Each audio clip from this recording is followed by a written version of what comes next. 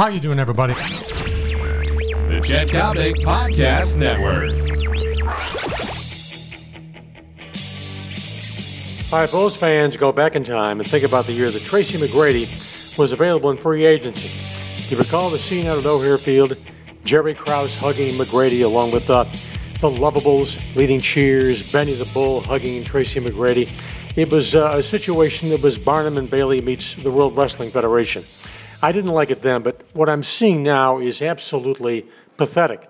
Game time, long ball time, and Daily Coppock time. How you doing, everybody? Along with my erstwhile partner, Dan Levy.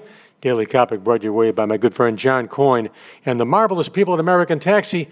You know, there is just something perverse about the way the Bulls and all these other NBA ball clubs are lining up for free agents.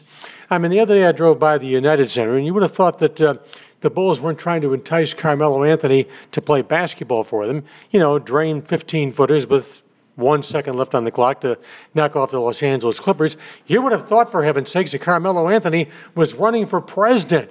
You looked at the building, it was a monument to Carmelo Anthony.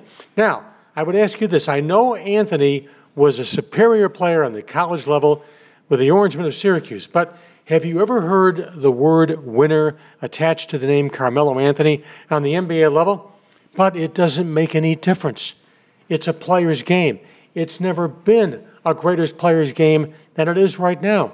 I mean, for heaven's sakes, Carmelo Anthony has the Chicago Bulls, Jerry Reinsdorf, Pax, Gar Forman, Tom Thibodeau. He has them drooling. He has them on their hands and knees begging for his services.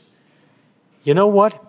Whether or not Carmelo Anthony signs with the Chicago Bulls doesn't really make a damn bit of difference when you talk about the box office.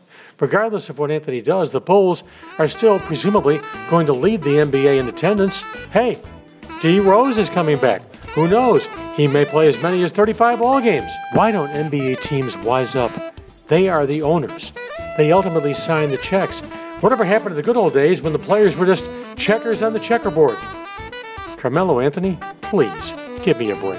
This has been the Daily Coppock brought your way by my great friend John Coyne and the marvelous people at Chicago's premier suburban taxi service, American Taxi.